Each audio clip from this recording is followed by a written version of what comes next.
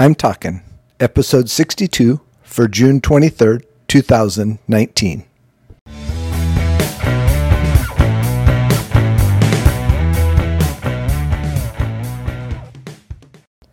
This is Joel from the I'm Talking Microcast, where I share my thoughts on a topic that has piqued my interest this past week.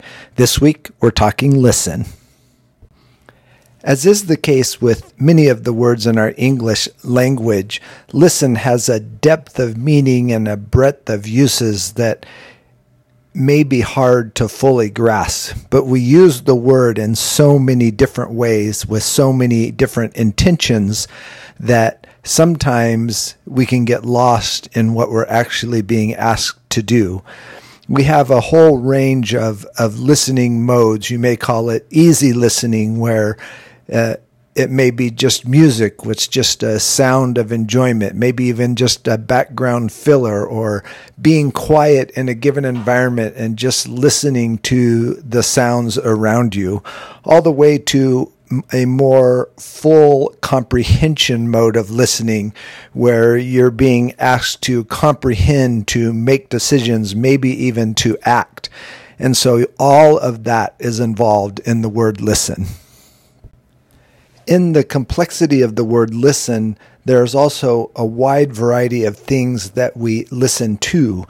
Music often comes to mind, and in that you have music that is just filling a void potentially, to music where you are listening for the melody, you're listening for the harmony, you're listening for the different instruments in an orchestra perhaps, and trying to gather meaning from the composition of the artist as they put the notes together in a given way.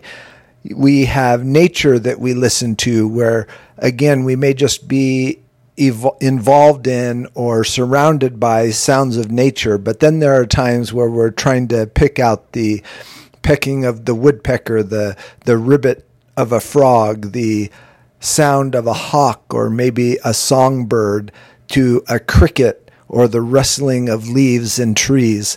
And so it's just a full immersed experience in listening, sometimes in nature.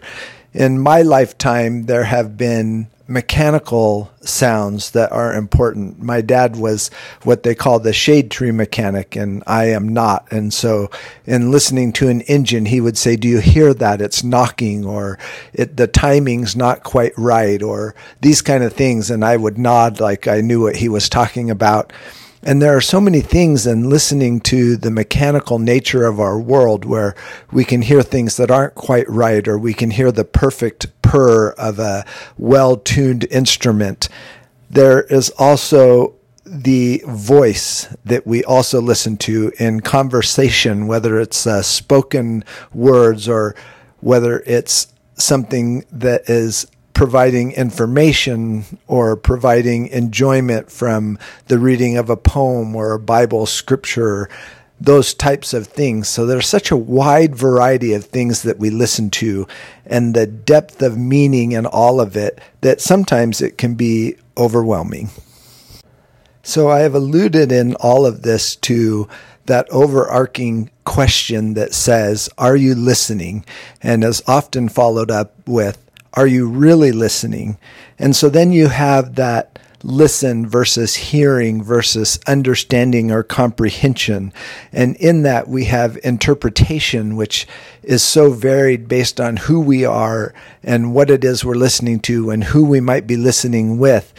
And then it comes to the full mode of having our heart and soul and mind in the event that we are listening to, whether it's a conversation, whether it's another person, whether it's joy, whether it's heartache, whether it's information transfer or something of that nature. There are so many things that come into listening and hearing and acting upon the comprehension that we gather in the moment. And so all of that is important when we think of the word listen. In reality, I don't think of myself as a very good listener. I think maybe those in my life would probably agree with that. But I do try, and I try to make an effort to improve that part of who I am. And in that, I came up with 3 things that I would like to conclude today's microcast with. And the first is proper preparation. We're going into a situation where your ears are important, that you're prepared for that situation. You're prepared to learn. You're prepared to provide feedback. You're prepared to listen properly to whatever it is that you're being asked to hear.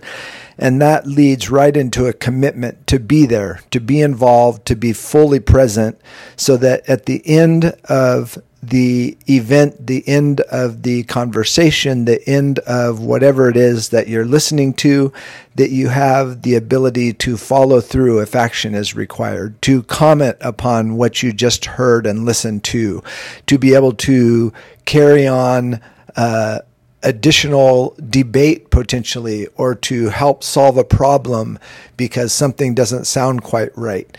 And so proper preparation, full commitment, and follow through, I think, are important to being a good listener.